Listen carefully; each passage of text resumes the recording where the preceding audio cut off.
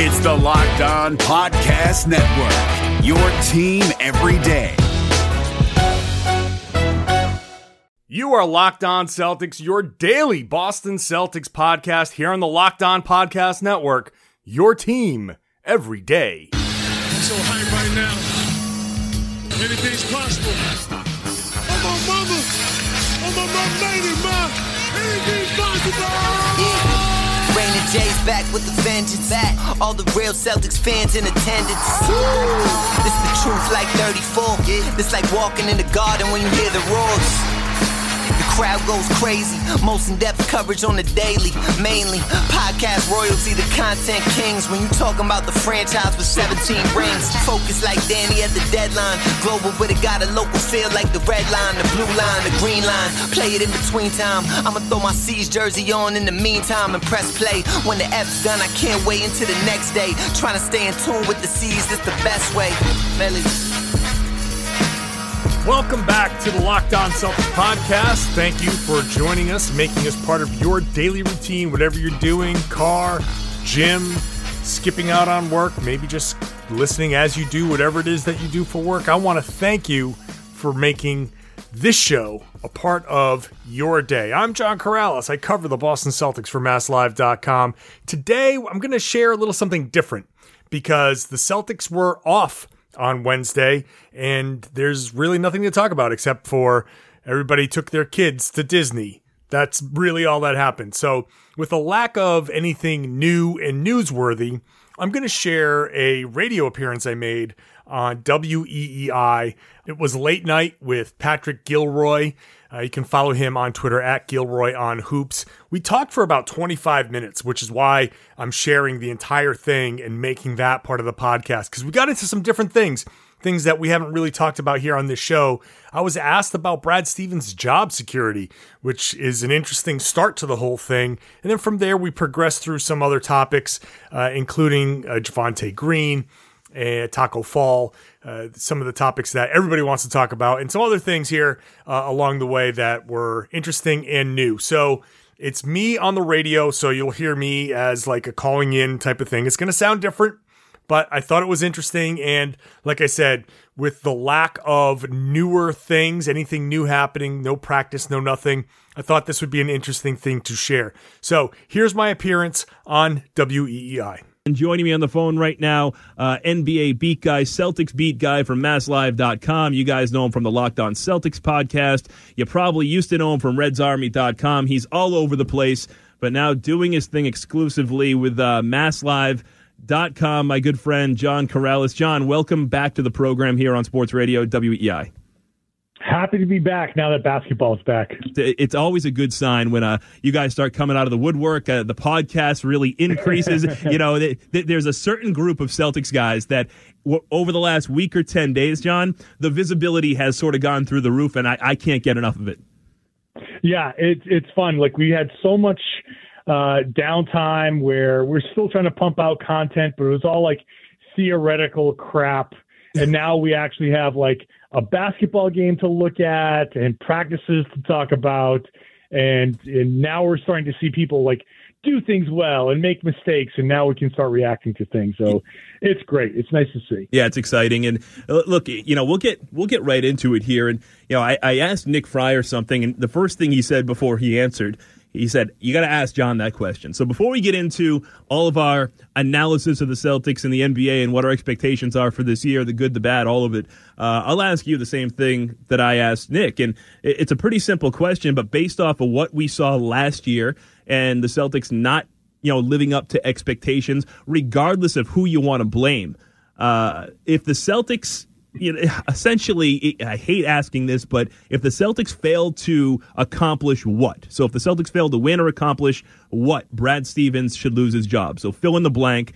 What's this team's minimum threshold for Brad Stevens' job to be safe at the end of this season? I feel like his job is pretty much safe no matter what. But I would say that everything would need to go wrong. like literally everything. Like he would have to completely lose control of this team. That none of the guys get along. That everybody's playing selfish. That the team is losing games, like winnable games. Like it would have to be blatantly obvious. And so I just don't see any of that happening. Not just because I think Brad Stevens can hold it together, but I don't think those are the types of guys that this team is made of. So, I think it would take an unmitigated disaster for Brad Stevens to lose his job this season. And John, the reason why I ask is because you've got a certain percentage of Celtics fans out there that all too willingly and easily sort of want to point all of the blame on last year on the shoulders of Kyrie Irving and Terry Rozier. And while they certainly deserve a decent portion of the blame for what went wrong last year, you also have the voices out there that like to say that, Brad had a hard time with Rondo. I don't necessarily find that factual, but that's a narrative out there. And then Brad had a hard time with Kyrie Irving. They sort of expect Brad to have a hard time with Kemba Walker. And, if Brad goes 0 for 3 with legit stars in the NBA, guys that have got healthy star-type egos, then does this team have a bigger problem moving forward, having a coach on the bench that's unable to effectively communicate with the guys that have the biggest egos in the league? I don't know that Kemba fits that mold, but yeah, that's the criticism right now. Like if there's one knock on Brad Stevens, it's that he hasn't been able to break through the guys who don't subscribe to his approach. Like I think the most telling thing about Brad Stevens coming into this season was when I asked him on media day what the lessons were, his answer was the things that I believed about basketball have been reinforced. Something like that. I forget the exact quote. And to me, that told me that last year, some things maybe kind of got away from him. And in fact, when I asked Jaylen Brown about Brad Stevens' growth, he said that in 4 years here, everything's been pretty consistent except for last season in terms of approach. So last season, somehow, some way, there was some sort of compromise. I don't know exactly what. I don't know exactly to what degree, but there was some level of compromise from Brad Stevens. And it's pretty obvious that it has to do with Kyrie. Megastar type of attitude, superstar player, a contract year, all of that stuff. There are concessions that tend to be made in those situations. I think Brad Stevens came into this year kind of like, no, none of that anymore. You either buy in or forget it. And so I think that's kind of where they are. And I think Kemba Walker is a buy-in kind of guy, even though he's been a star, third-team All-NBA. He's very, very appreciative of his opportunity to play for the Boston Celtics. If he won 49 games this year, it'd be the best season of his career. So I think the stars have aligned a little bit for Brad in terms of dealing with players. Does Kemba Walker have to change his game at all from the guy that made him an all-star in Charlotte to be effective here in Boston? I don't think he has to change much. I mean, I think he's going to be a driving kind of ball dominant kind of guy that's going to try to work the ball around. I think some of the stuff that he did in Charlotte was out of necessity. We'll see if that's really, really true. There are times where he gave the ball up in Charlotte and it just ended up coming back to him because there are situations where the teammates that he had were like, no, it's your turn, you go. This year he's going to have Jason Tatum, who I think is super confident in what he's been able to do this year. Gordon Hayward, I think, is getting closer to the old Gordon Hayward. So those guys aren't going to be like, oh, Kemba, save us. There's going to be a more democratic kind of process in clutch situations. So when Kemba does pass it, he's going to have, first of all, better teammates where he's going to get maybe another assist or two per game and teammates who are willing to do some of the things that Kemba had to do. So I don't think he's going to have to come in and make material changes to his game. I think some of the things that he has done will kind of lead to some different results just by virtue of being on a better team. It is Sports Radio WEEI. It is late night. My name is Patrick Gilroy. Joining me on the line right now from MassLive.com is John Karalis. You guys read his stuff, MassLive.com. Also check out the Locked On Celtics podcast. Find him on Twitter at RedsArmy_. John.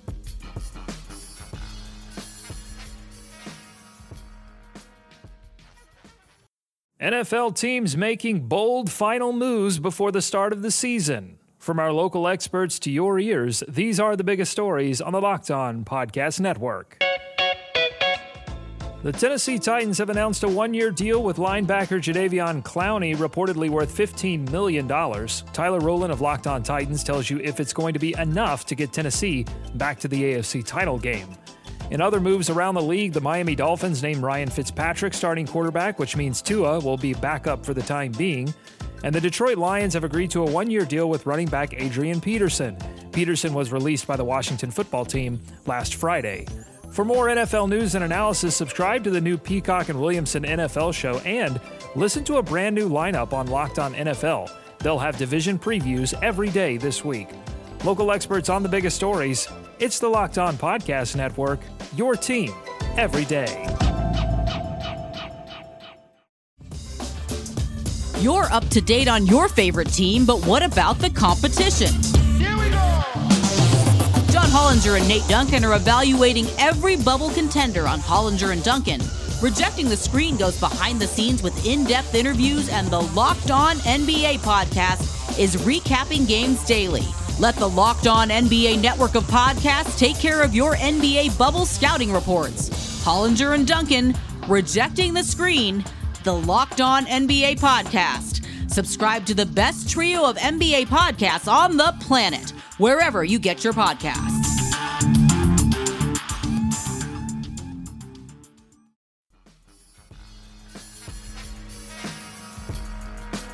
You are Locked On Celtics, your daily Boston Celtics podcast, part of the Locked On Podcast Network. John, you mentioned Gordon Hayward. Look, he's going into year 3 with the Boston Celtics. Really his first opportunity to make a legitimate impact on this team this year. You know, last year he had his ups and downs, more downs than ups, but all of the optimism sort of permeating throughout training camp is it's really been overwhelming if you're a Gordon Hayward guy. To the point where Danny Ainge over the weekend sort of tried to tone it down a little bit and reset fans' expectations because things have been coming out of training camp that are super optimistic about the way that he has looked in scrimmages, the way that his teammates are talking about him. So, John, I mean, you tell me, this guy was a 25-point-a-game scorer for Utah, a playoff Utah team, a very good Utah team, their number one option, and above the rim, get to the free throw line, really killer-type mentality on the floor.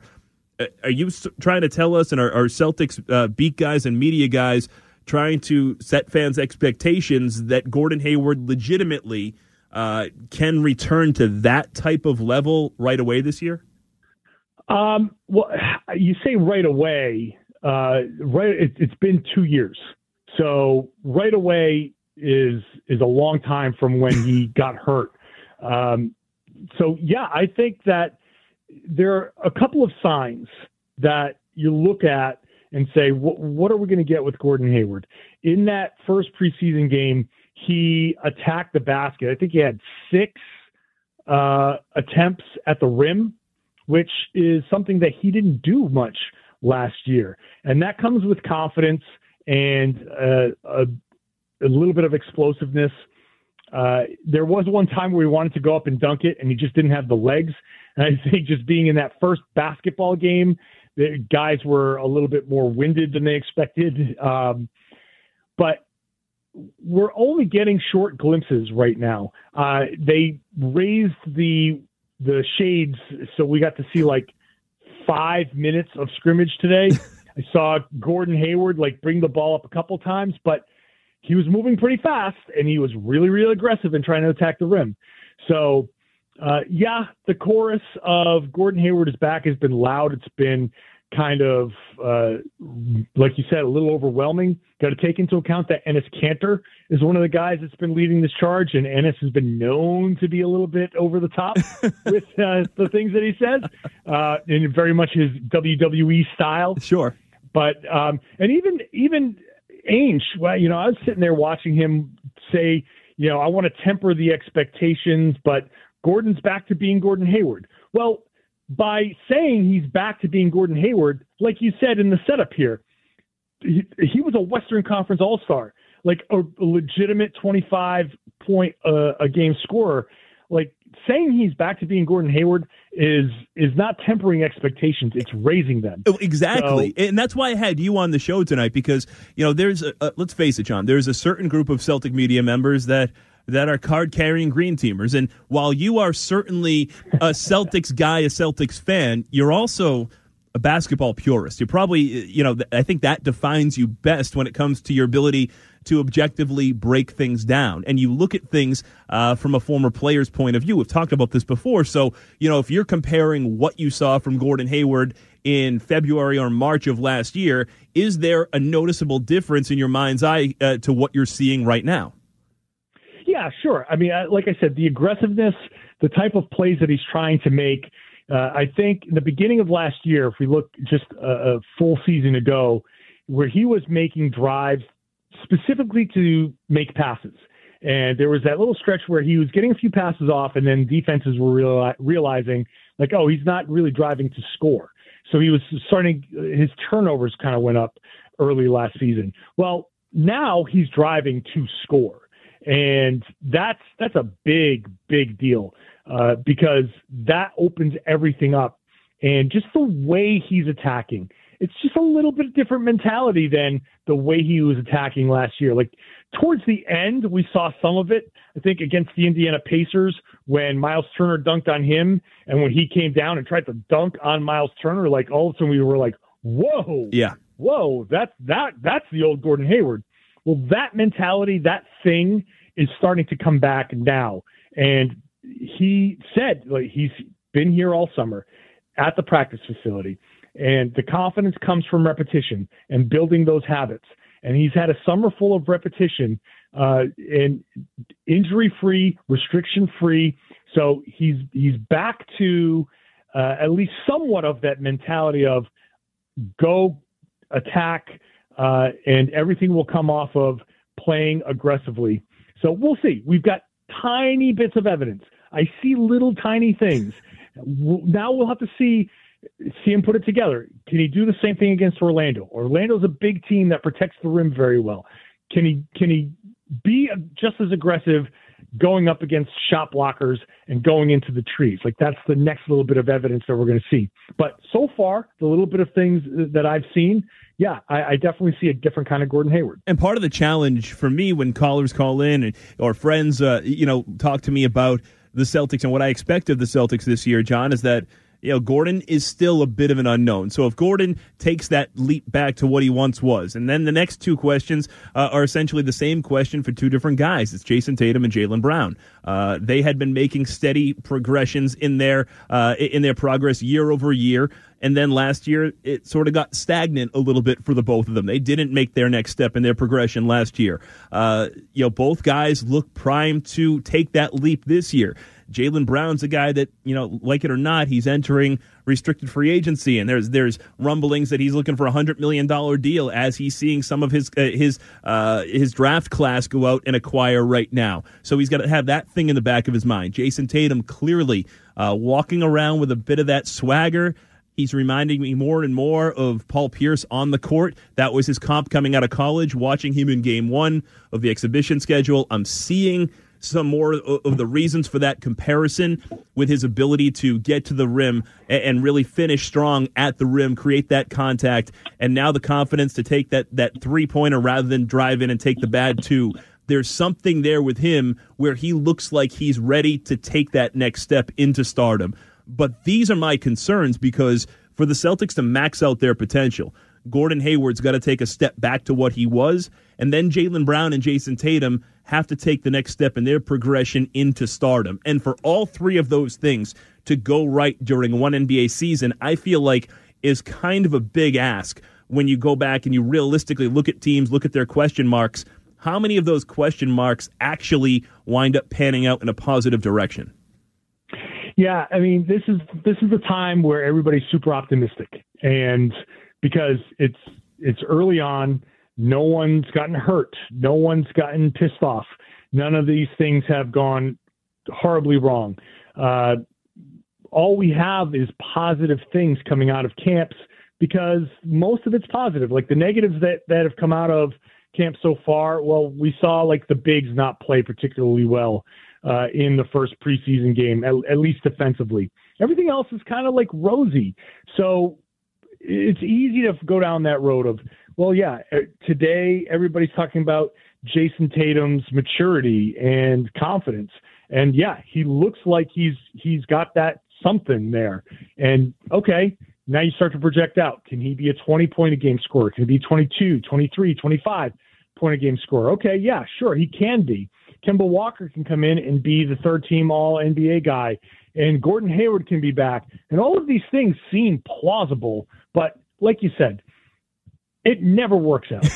The best-case scenario never pans out. The best-case scenario for these Boston Celtics can be pretty damn good because a Gordon Hayward that's back to Utah Gordon Hayward, a Tatum that takes a leap, Kemba that becomes remains an All-NBA level type player. Those three things alone make the Celtics tremendously dangerous.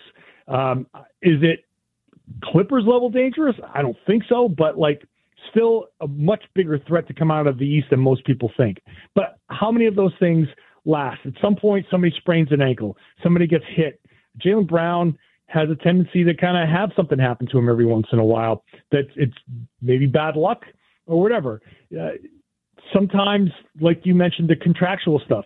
I mean, he's watching Jamal Murray get a $170 million extension. Now, Jaylen says all the right things. He says, I'm just going to play basketball and let things fall where they may. If that's true, if he's actually telling the truth there, then great. That'll be great. But I know if I was a 22-year-old with $170 million on the line, it'd be pretty damn hard for me to kind of put that aside and say, oh, yeah, I'm just going to let the chips fall where they may. Like, no, I think there is going to be some chips out there that you want to go grab, right? Yeah, you're right. I mean, it's life-changing money, not only for your life, but for your family's life, your kids' life, your grandkids' life in one contract. And, you know, again, the NBA is in sort of this space where they're spending tremendous amounts of money right now. Eventually, this thing comes in ebbs and flows. He wants to cash in while the opportunity is there. That has to be in the back of his mind.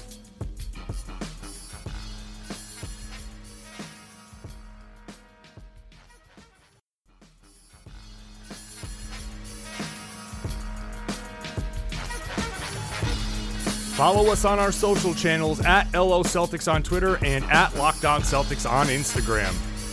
Last one from me tonight, John, real quick, is, you know, this Tacko fever taking over. And you know, it was certainly a fun moment at the Garden. And even more fun than him being introduced to the crowd was him coming in and having an impact. But lost sort of in the afterglow of Tacko fever was what I felt like was the surprise story of the game, and that was Javonte Green. I mean, it was a 26-year-old guy, rookie that played overseas, looked the part for a little while out there, 15 points, the ability to finish explosively at the basket. But realistically, when you look at this team, you look at how many young guys, how many rookies, realistically, is this team going to carry? They've got a certain number that are first-round picks that they almost have to carry. So the space for a guy like Tacko and a guy like Green, realistically, I don't think both of those guys can make the final roster cut here.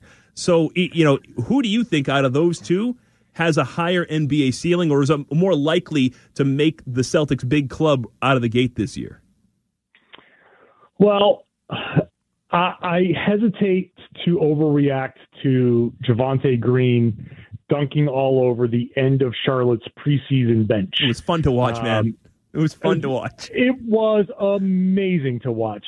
Like I'll be honest, like that atmosphere in the Garden for preseason game number 1, I've never experienced that before. For a preseason game, like the Tacko Mania, and then to have Javonte come in and dunk like he's, you know, prime Dominique Wilkins. Like that was just nuts to see.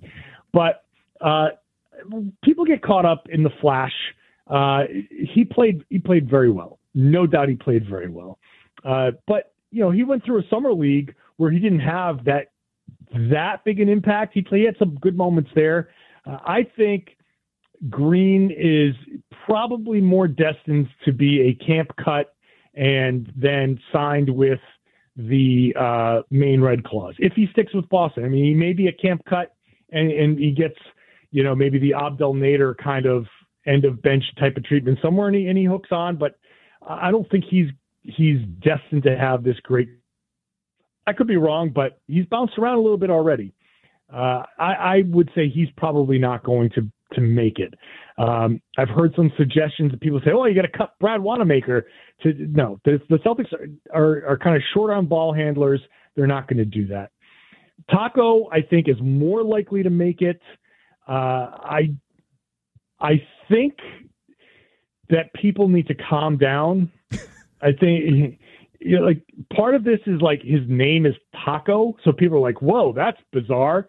So they get latched onto that, and then obviously he's 7.5 feet tall, so people are very curious about that. He came in and did a couple of nice things again in a very garbage time against a garbage team situation.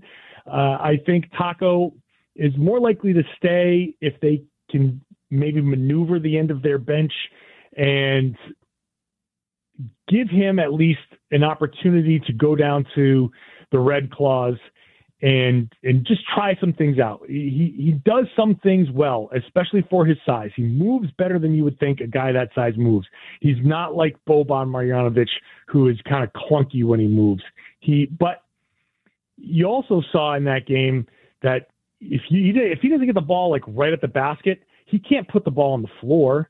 You just rush him, he's going to turn the ball over. So there's some serious limitations to Tacko.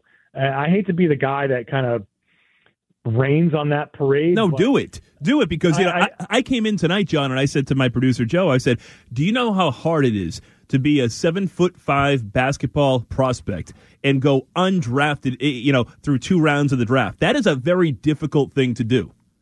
Right. Like he didn't does anybody remember what UCF did? No, because they didn't do anything. Like they weren't a good team. And it's sure he can grow as a player. And people love him as a person, like to a man. Everybody on that team, they just love Tacko because he's a genuinely nice guy. Like he is very easygoing about everything. He kind of rolls with everybody asks him the same dumb questions that you ask a 7.5 foot tall guy. "Oh, what size shoe do you wear? Oh, do you have to duck every time you walk through a door?" Yeah, of course he does. 7.5 feet tall. Like he wears a ridiculous size shoe, but he graciously answers those questions. Yep. He's out there really trying to work hard. He's legitimately trying to work hard, and he really does have an emphasis about working in his community, wherever that is. He really wants to give back. Like charity and community is a big deal to him. So all of this is a means to an end for him. He wants to have that great career because he wants to give back. And so you can't help but find yourself rooting for the guy. But the reality is 7.5 foot guy has things that make him unique and great as far as like park him in the lane and he'll block some shots and he will immediately deter people from driving and he'll have like the dunk without jumping type of thing. But he just, by virtue of being that tall, it's hard for him to slide. It's hard for him to maneuver himself. He doesn't move. He moves well for his size, but he still doesn't move quite as well as you might need a center to move. He's obviously not stretching the floor. And like I said, he can be turnover prone because you forget 7.5 feet tall. He's going up against big, strong guys. A 6'10" guy can get low, can get below his center of gravity and just push him out 3-4 feet. And then he catches the ball at a spot where he can't do anything. And like I said, he can't dribble. He can't drive. So he has to just pass it up. And it starts to become a little bit more of a negative on the floor than he does a positive. He's great situationally. I think he might have a spot at the end of a bench where you bring him in to guard an inbounds pass, to protect the rim in certain weird situations. But I just want to temper the expectations for Tacko. Like he also may not even make this team. So we need to kind of like get that in our heads. He's not going to be a starter. He's not going to be a rotation guy. If anything, the best case scenario is end of bench. They give him a chance to really have a full season so they can see how he reacts to a significant amount of NBA or close to that level basketball. All right, John Karalis, I appreciate you staying up late with us. And look, they're only one game into their preseason schedule here, so we got a long way to go, but it's going to be a lot of fun. I'm looking forward to hearing you again here on the program sometime soon, Johnny. You got it. Thanks as always to Patrick Gilroy. Now that the season's back, we start making more radio appearances, so that's going to be fun. I always enjoy getting on the radio and talking a little bit, whether it's the local stations, EEI or the Sports Hub, or some of the other stations that I will appear on in Maine, or whatever it is. So check out, again, Patrick Gilroy on Hoops. And you can follow me on Twitter at RedsArmy_John. If for some reason you don't, follow the show at LO Celtics on Twitter, Locked On Celtics on Instagram. You can always send us a message at either one of those places. You can also leave a voicemail. 617-221-6010. 617-221-6010. Friday show, I think I'm going to start adding some of those voicemails here. I've gotten a few messages. So for the Friday show, I will answer or respond to some of the messages and comments that were left there. So if you want to leave one, 617-221-6010. Get on that voicemail line. Give us a good written review on iTunes if you can. Give us a 5-star rating wherever that's available. That always helps us out a bit. And share the podcast. Tell everybody to listen to the Locked On Celtics podcast here on the Locked On Podcast Network. Rejecting the Screen has been retweeted by Kobe, Dame Lillard, and Vince Carter. So it's fair to say you should give it a shot. I'm Noah Kozlov. And I'm Adam Stanko. Rejecting the Screen hits your feed every Tuesday and Thursday. On Tuesday, we talk hoops and a little bit of life. On Thursday, we go ISO with a guest. Stories from anyone and everyone who has touched the NBA with tales we promise you've never heard before. Find Rejecting the Screen right now, wherever you get podcasts, and hit that subscribe button.